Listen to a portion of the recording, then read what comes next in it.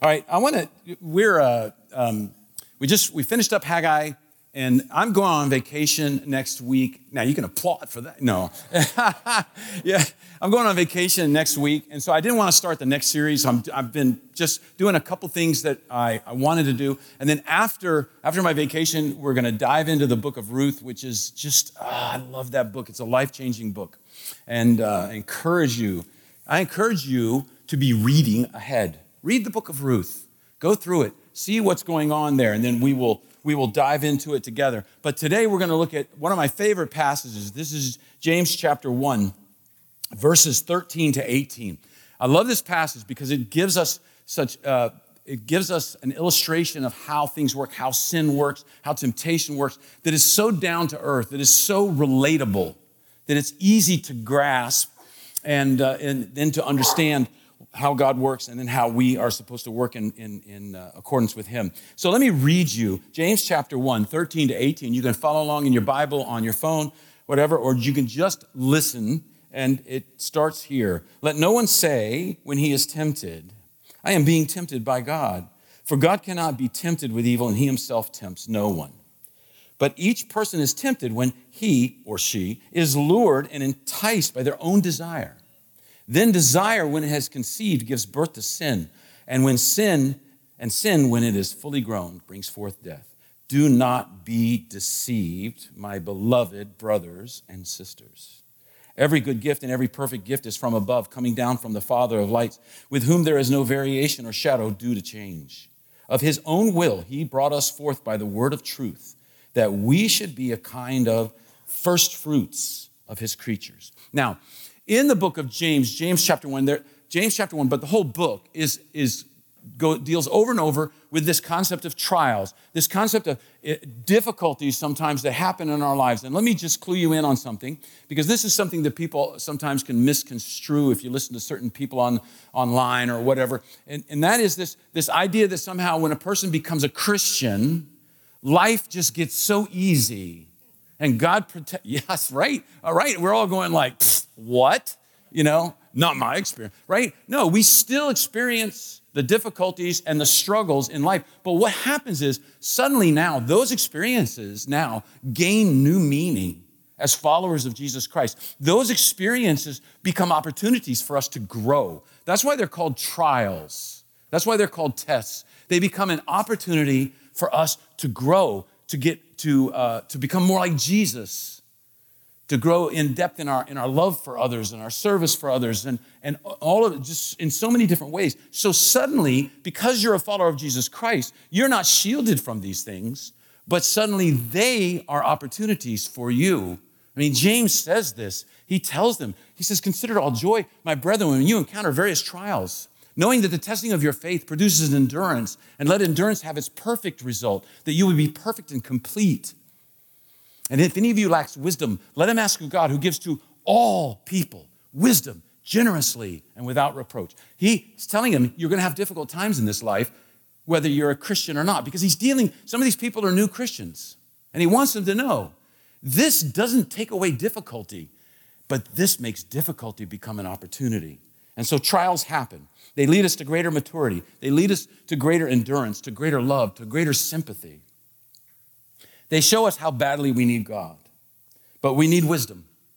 And not the wisdom of this world, but the wisdom that comes from God and the faith that is involved in that. In these previous verses, before we get to this passage, James has been giving them examples of trusting God, of having wisdom in plenty and in little. He talks about people who go both ways. So in this passage, I want you to see, first of all, the temptation in trial.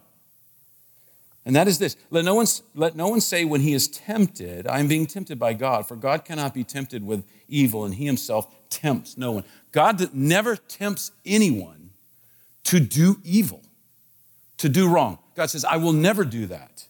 That will never happen. Now, some of this, here we go. History. Yes, I love it. The ancient Eastern idea of a test or a trial is very important for us. We think of tests in our culture, right? You learn things, and then you go and you take a test, and you answer it. You get the answers. If you get enough right, you pass. You get a like a C or a B or an A. You guys know how it works. Why am I saying that? Anyways, yeah. So, and that's this idea of what a test or a trial, in a sense, a trial can be in our culture. But in that culture, the idea wasn't, is it a pass or fail test? The idea was this: will you learn from the test? That's a key difference. You think about that. Will you do well or will you do poorly? And will you learn from it? Whether you do well or whether you do poorly, will you learn from this test? The purpose of the test, the purpose of a trial is to teach. No matter how you do it, the idea is that you will learn something from it. It's like this. I went not too long ago. I had to have some tests done, and so I had to go get blood drawn. So I had to go to a local place where they draw blood. Okay? And so I go in, the nurse, and we're just talking, and she starts, emphasis on the word starts, sticking me and hunting.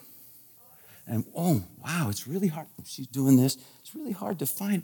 And I'm starting to bleed.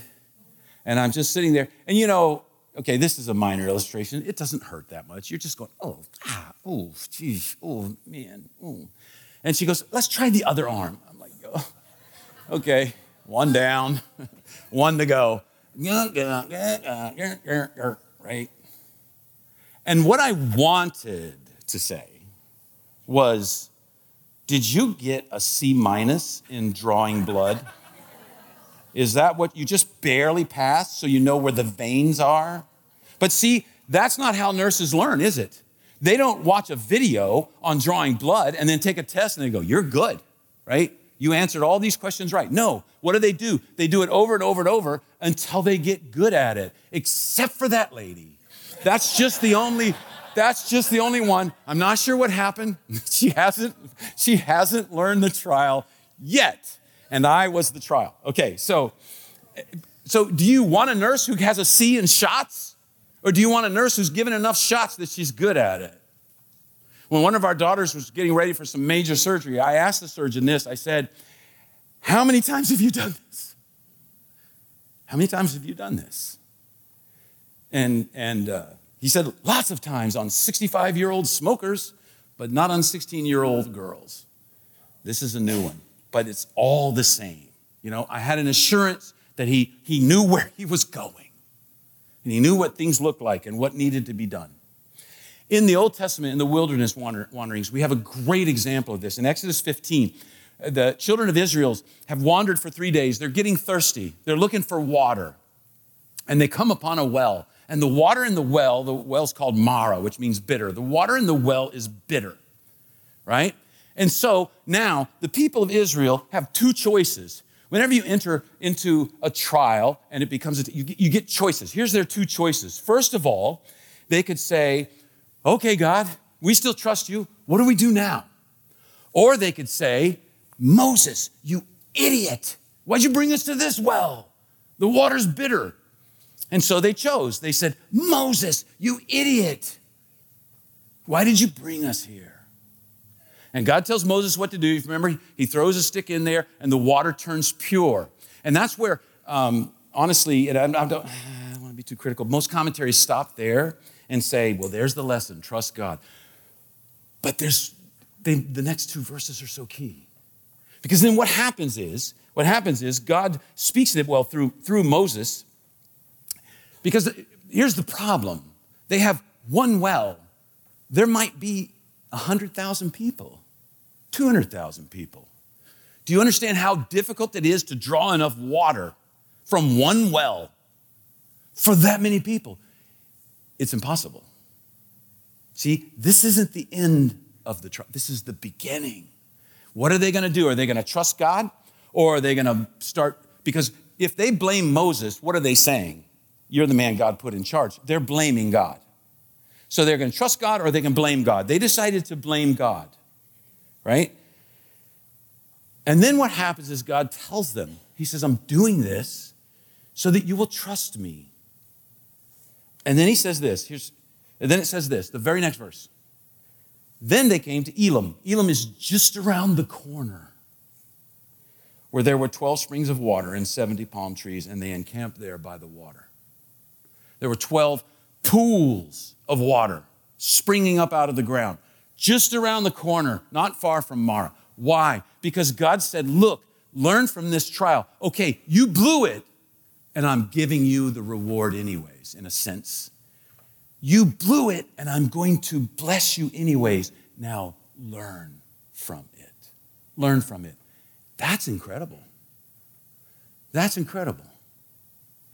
The key point, Eastern idea of testing, is it's not about the reward. It's about learning from the test or the trial. Now, this is kind of exciting when you think about we have a God like that. Because the point then is not to earn a reward. The point for us when we go through difficulties in life is to learn from it, to learn to trust God, to learn what the right thing to do is. In the New Testament, we get, in a sense, another side of this. There's therefore no condemnation for those who are in Christ Jesus. For the law of the Spirit of life has now overruled the law of sin and death. And you can say, well, Bob, I don't know. Sometimes, I had somebody say this, I really screwed up here. This is a big one. And I told them there's no condemnation for those who are in Christ Jesus.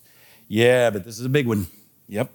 There's no condemnation for those who are in Christ Jesus. There is no condemnation for those who are in Christ Jesus. Think about that.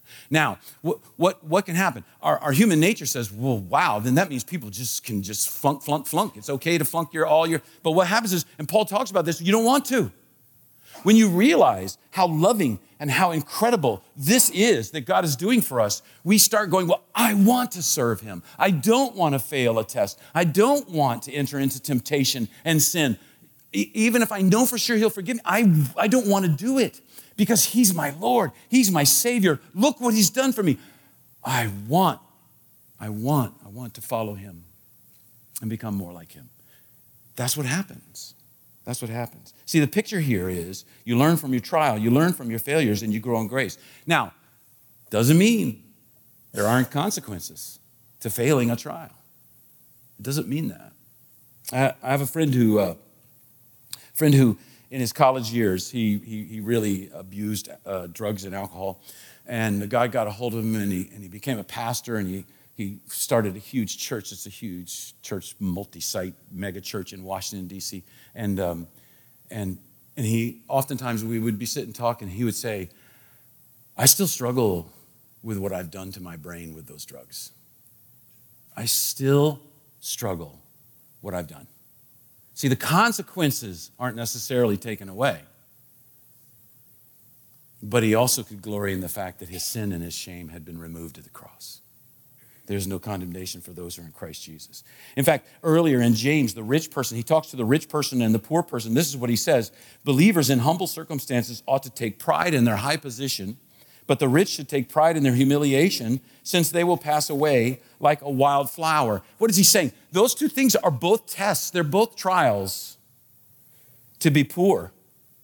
He said, what can you do? You can give in to it, and you can become bitter, and you can be consumed with envy and jealousy of others who have more than you, and then the love of money becomes greed. Or you can do this. You can become compassionate and caring and focus on others rather than your own struggles. If you get rich or you are richer, you can become consumed with more. Look how much we can have. Look at all the good things I can get. Better house, better cars, better clothes, better food, more, luxury, me. And then what happens? Luxury becomes need. Or you can do this. You can be far more generous and become an incredible example of being able to have but not needing to have. Both of those are a trial. Both of those are a test.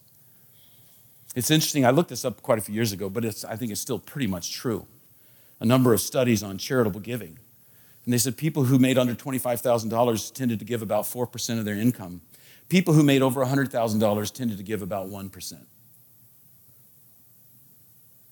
What happens, the more you get, it becomes something you have to hold on to. That's the trial. So if you fall into poverty, it's a test, it's a trial. What will you do with it? God says you can become greater because of it. If you fall into riches, I'm not even sure how that happens. If you become rich, It is a test. God says, what are you going to do with it? And there's one of my favorite examples. I know I use this a lot, but the last test for the people of Israel as they were entering into the promised land, what did God tell them? He says, you're going to get into this promised land that I prepared for you. And there are going to be grapevines that were planted years ago that are going to become yours now. There are going to be fig trees that have had time to grow and mature, and now they're going to become yours. And you're going to reap the harvest of those things in this new land that you're in. And he said, and you're going to start to go, look what my hands have done. Look what I have done. God said, you're going to think it's all you. You're going to lose sight. It's a test. He said, this is a test. And it's interesting because as he talks to them about this, he says, this is a test you're going to fail. And you're going to fail it over and over and over. You're not going to learn the lesson. Because it's a hard one. He says, these things are a gift for you to use to bless others. And it's true in all areas of life. If you have lost a close love, or there's been a heartbreak in your life, it can crush you and make you bitter, or it can teach you to lean on God and make you more compassionate. If you fall in love and you're in a great love relationship, you can be thankful and allow your relationship to reflect God, or you can begin to worship that person, and that leads ultimately to disappointment because you've made them something they cannot be. So in this passage, we're seeing God is not the author of temptation. He cannot be tempted, and he tempts no one. He allows trials. Sometimes he brings trials for your growth and maturity. And if you allow the trial to become a temptation, that's our choice, then you have corrupted the process, and it leads to point 2, how sin works. And James says, but each person is tempted when he is lured and enticed by his own desire. Then desire, when it is conceived, gives birth to sin. And sin, when it is fully grown, brings forth death. Do not be deceived, my beloved brothers and sisters. Don't be deceived. Now, this is some brilliant imagery that he uses here. First, it focuses on the truth that I am responsible for the temptation in my life. I can be in a trial, and I turn it into a temptation. That's what can happen. For instance, let's just say, I'm a guy, guys, or it can work both ways. But let's say you're having a difficult situation with your wife, right? Normally we call that a fight, but when you translate it into Christianese, you call it a difficult situation. We're going through a difficult time. When really what you want to say is, I hate her, something like that, right? Not quite like that, but something like that, right? Okay, so you're in a trial now. What's happening? You're having a difficult situation. You're in a trial now, and this can happen in work relationships, in friendships, in family. It doesn't matter, but you're in a difficult situation now. And so you're in a trial. Now you're facing some choices. What does God want to teach you here? But it could be many things, but one of the deepest things that God wants to teach us in these things is, where do I look for my deepest needs? Now, you have 3 choices when you're in a difficult situation with your wife or with your husband. One choice is you can look to God. One choice is you can look to you. One choice is you can look to your wife. Well, you're in a difficult situation with your wife, so you're probably not going to look to her, right? That's probably not going to happen. So she's out. But you could do this. You could start praying, God, things suck right now. I'm so mad, and I think she's being unreasonable. Help me to be open to her point of view. Help me to be Jesus here and rest in your love. Help me to trust you right now. You could pray that. Why pray trust you? Because this is where you will fail miserably if you cannot trust God. Because if you don't believe God is able, then you start looking at you. That's the other choice, right? You start looking at you. And now trial has become a temptation. Because you're looking for the wrong thing. You're looking to meet your needs through you in this situation. And that's where things unravel so quickly. So maybe, you're going through this, it's not well resolved, and you start thinking, what am I going to do? What am I going to do? Now, sometimes it's not huge, right? We know we can do this, kind of like the silent treatment, but it's not totally silent. It's just kind of a little dialed down. And if you have kids, what you do is you overreact. Hey, buddy, hey, you guys are so great. Yeah, fine, thanks. Right? And pretty soon, what happens? Your wife or your husband notices there's something off here. And is something wrong? No. Oh, why? What makes you think something's wrong? Huh. You know, and it just becomes this simmer. It becomes a struggle. Now, it could get worse. Maybe it becomes more extreme, and you do more extreme things. You know, you can turn to alcohol and drugs. You can turn to things where you go, I need to feel good. I want to feel good. Oftentimes, that's why people turn to porn in situations like that, where you feel like, I deserve something, and I'm going to make her pay. I'm going to make him pay. That's where it can go. You're in a trial, a difficult situation. And if you say, it's about me, and you make it about you, then what happens? You have turned it into a temptation, and you are on a road. You are on a pathway that leads, ultimately, James says, that leads to death. Because if you do not believe God is able, then you start looking to you. And now sin comes into play.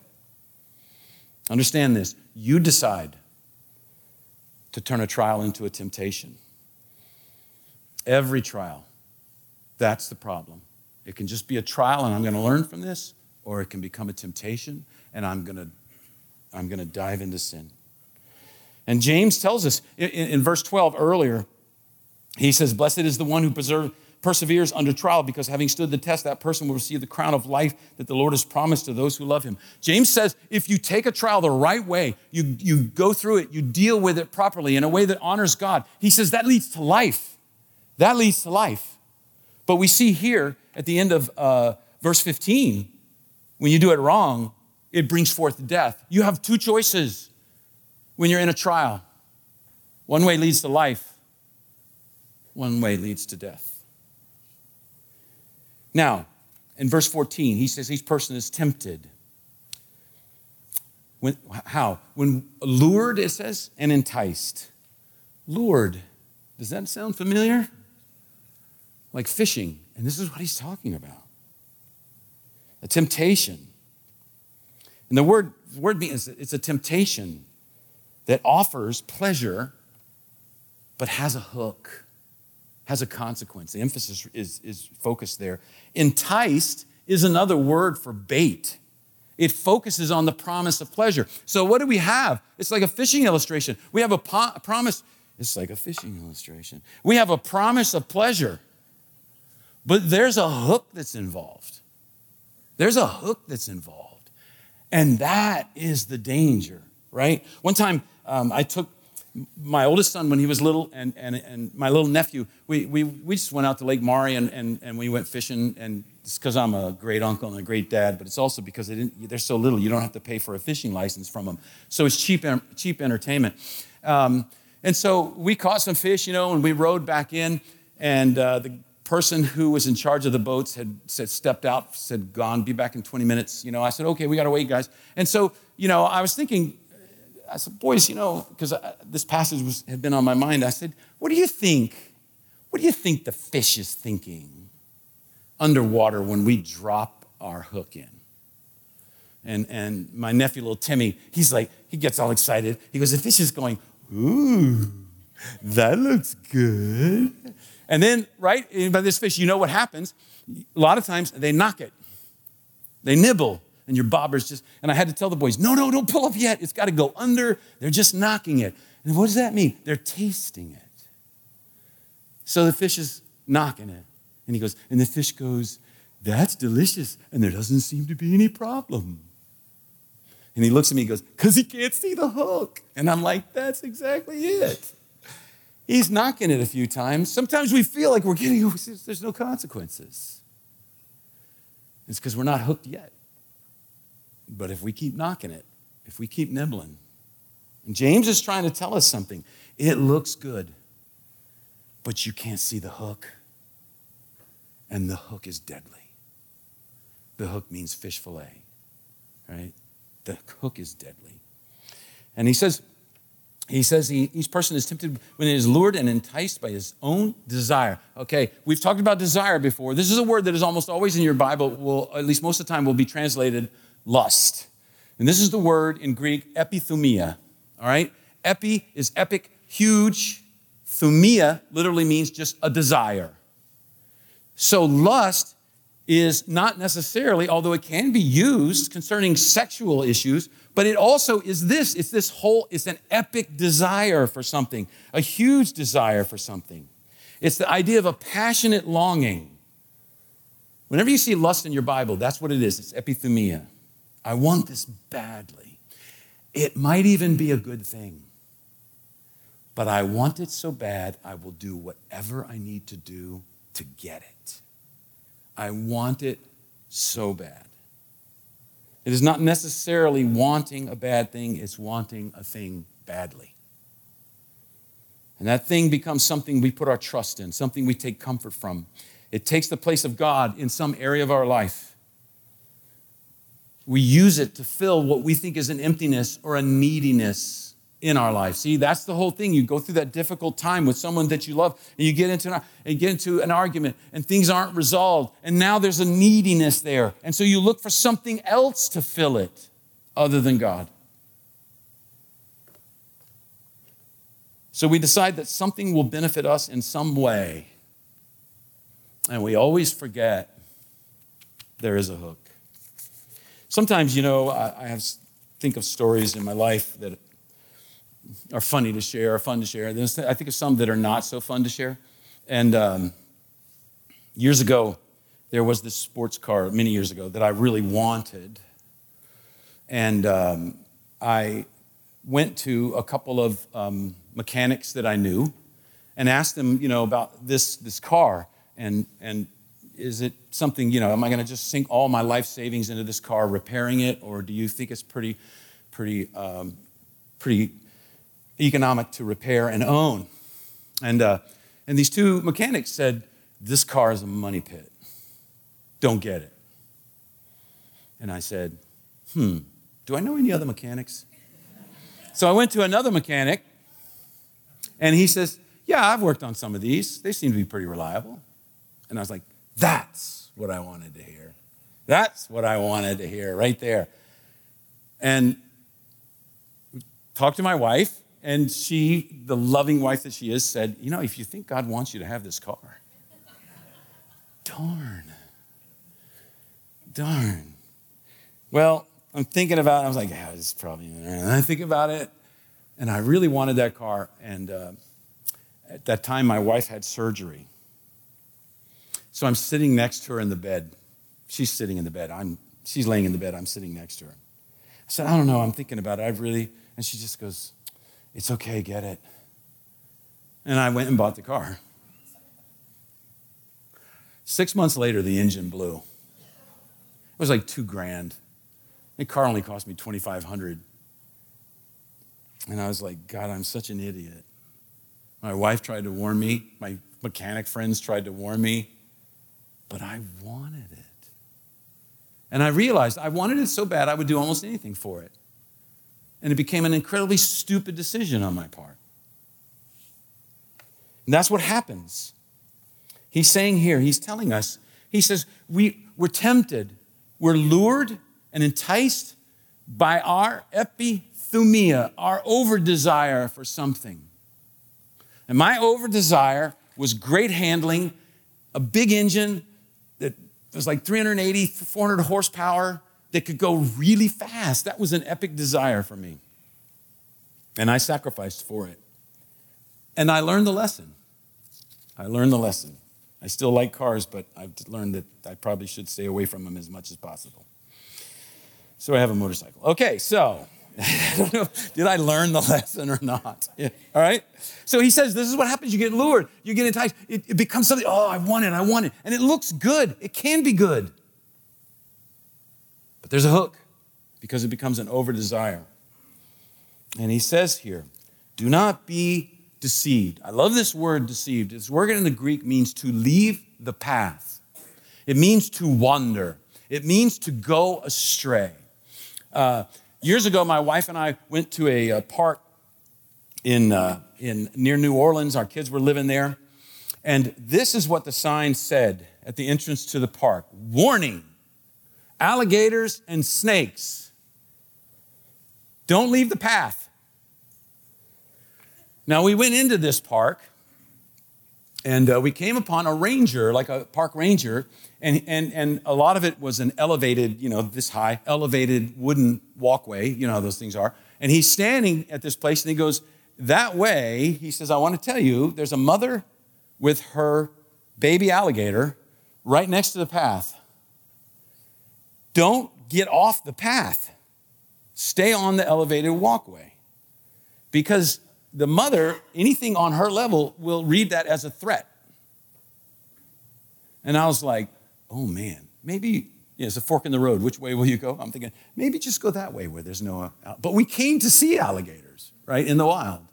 And I said, okay. And right behind us was a couple with their 5-year-old son. And he stops, and the guy goes, I would pick up your son if I was you. And I'm just like, are we in a safe place? Is this ranger leading us to our death? And we went, and there they were. Oh, they're so cute. Until they bite your leg off. And what was the point? Don't leave the path. There is danger there. And if you can't comprehend the danger, we're telling you, don't leave the path. This is what God is saying to us. Imagine this. God is saying, don't leave the path. There are dangers that you can't even imagine that will destroy you and lead you to death, lead you to pain and suffering, will lead you to inflict pain and suffering on other people. Please don't be deceived, my beloved brethren, my beloved sisters.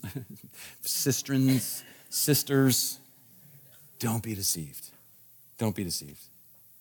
How do we deceive ourselves? Some, it's kind of obvious, but sometimes it's how we define, I didn't really, we can rationalize our way around it. But I can rationalize any way I want of stepping off that little walkway. Oh, I dropped my glasses. Oh, I could rationalize anything.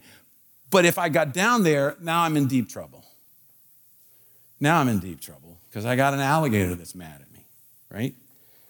So how do we fight this sin? How do we do this? Romans 8:5-6 talks about this. For those who live according to the flesh set their minds on the things of the flesh, but those who live according to the Spirit set their minds on the things of the Spirit.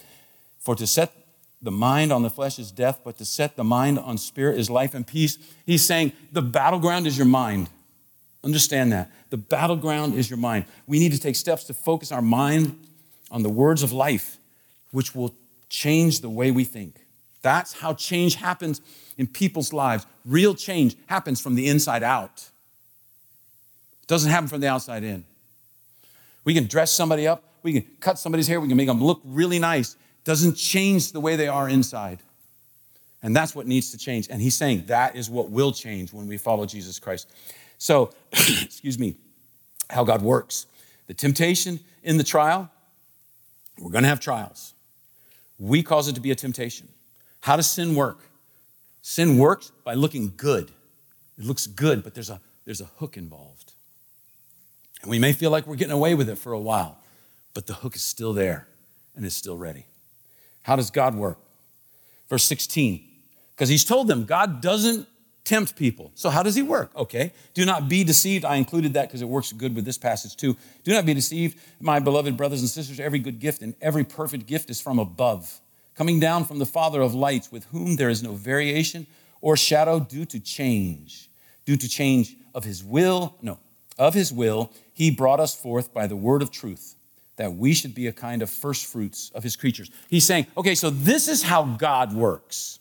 This is how God works. I don't want you to be deceived about this. Don't put something on God that's not there. God works in our life, and it is good. It is good. He has no plans for evil for you. His plans are constructive, not destructive. Now, you have to understand, we read this, and it doesn't shock us. In the first century, this is shocking. Why? Because all of the gods are capricious. They're hard to understand. They're hard to trust. You cannot relate to them.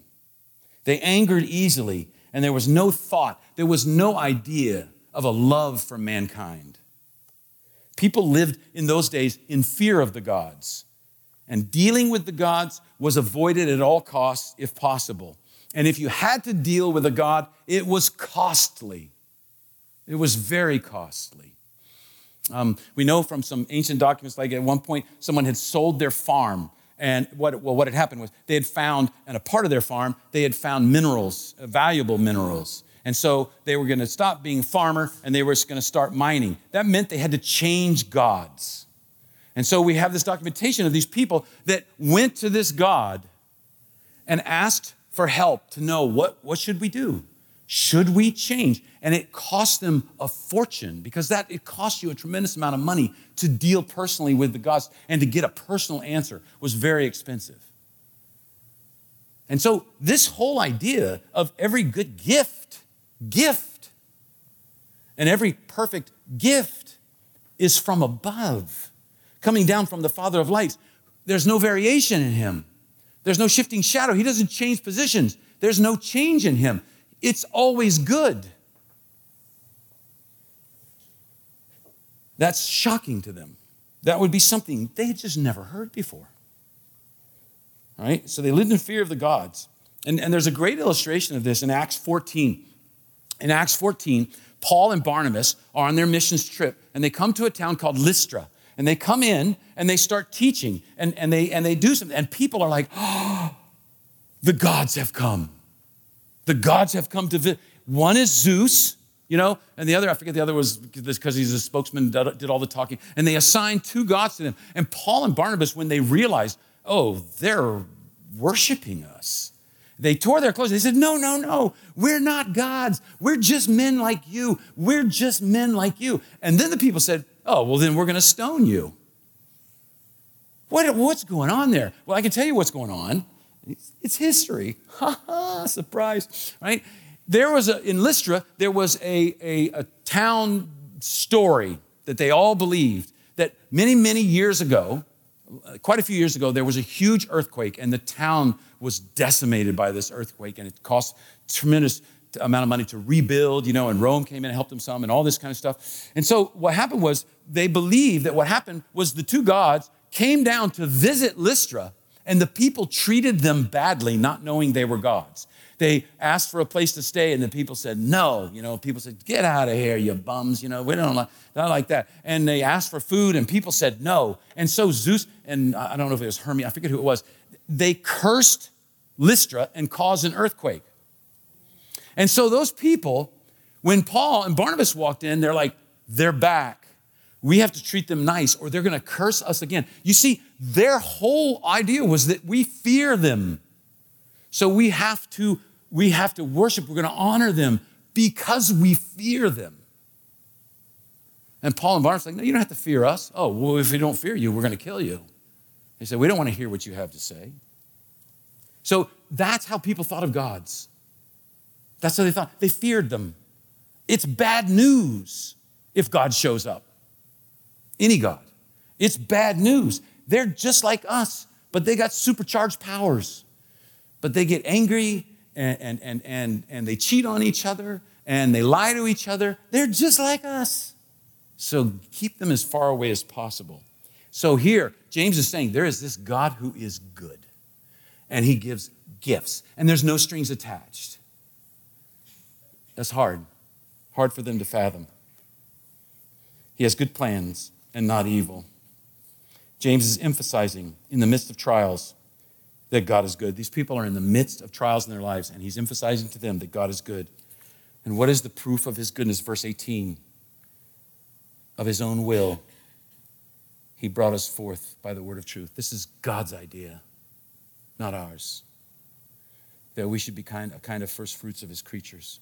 This is his doing. His great love for us was his motivation for accomplishing our salvation. And his word is the means of power. It says, by the word of truth. His word is the power that did this. Understand, when you read your Bible, you really are dealing with power. You're dealing with power. The power that accomplished your salvation. Because God is in it. That is the reason. Not because the words themselves are powerful, but because God is in it. And they became the first fruits. In the Old Testament, the first portion of the harvest was given to God. And he's saying, we're the beginning. James is telling them, you guys, don't you understand? We're the beginning of something incredible. Something incredible. And he was right. Right? I mean, it swept the world. It turned the world upside down.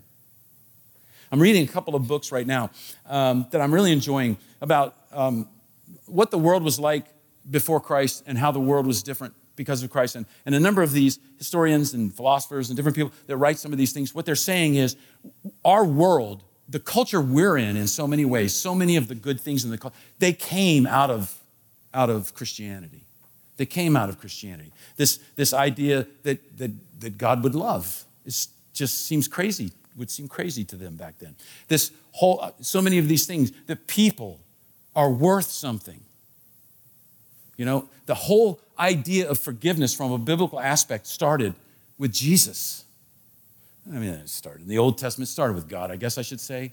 But like this one guy was saying, for the Greeks, they had this idea of sympathy or anything, but you were only sympathetic to someone who had gotten themselves into trouble, maybe by happenstance, or maybe it was beyond their control. Say, oh, I feel so sad, I'll help you. But if somebody did something on purpose that was evil towards you, they'd be like, how could you forgive? That's a sign of weakness. And God says, no, it's a sign of strength. It's a sign of strength. Just the change that Christianity brought to this world is hard to imagine. And so James is telling the early believers, you're just the beginning of a mighty harvest, an incredible wave of people that love God and love their neighbors. So as we look at this passage, what do we take away now? First of all, I want you to see, just as we said, trials can become a temptation. We decide how to respond and react. And we have been blessed because God wants us to be a blessing to others. He talks about the rich and the poor. And for most of us, compared to the world, we're the rich. What else do we take away? Temptation. Our strength in temptation comes from the Word and focusing on Christ. That is how we change our mind. That's how we change our mind, is through the Word and focusing on Christ. And things like even today as we sang, this is who I am, this is who God is. Understanding that gives us the strength through the power of the Holy Spirit to understand. Also understand this, in every situation, God wants what's best for you. So in your difficult situations, look for opportunities to grow. I know, as we're here, all different people, all different difficult situations. Some of you may be right now in an incredibly difficult situation. And it can seem flippant for me to, trust God, those kind of things. But I'm telling you, because Scripture tells you this, it's not because of me. I'm telling you, based on Scripture, God wants to do something in your difficult situation that could cause glory and praise and the furtherance of His kingdom that you may not be able to imagine and you may not ever see. You may not ever see. Remember we looked at Hannah just recently? And God's He's telling her, I'm going to do something great out of you. Did she see it? No. She didn't see it. But God promised it, and she banked on it. And she wrote a song praising Him for what He was going to do through her and how awesome it was to be used by God. God wants to do things through you that you can't even imagine at times. And He wants to use your difficulties in ways that will affect people's lives for eternity. Man, that's a pretty cool thing. There are things you can do that will have an impact for eternity. Not just this year or a couple years, but for eternity. That's a pretty powerful thing to be involved in. That's a great privilege for us as followers of Jesus Christ. It all starts with that moment of decision, accepting Christ as our Savior, yielding to Him, understanding He died for us because we had sins that we should have died for, and He does that for us. And He rose from the dead to prove that He had the power over death, to prove that He had the victory. And we reap the benefits because he loves us. Let's pray. Father, we thank you for your word. We thank you that it's true, that it gives us truths that we can base our life on. And so, Father, help us to do that for every one of us here, whatever the trials we may be in.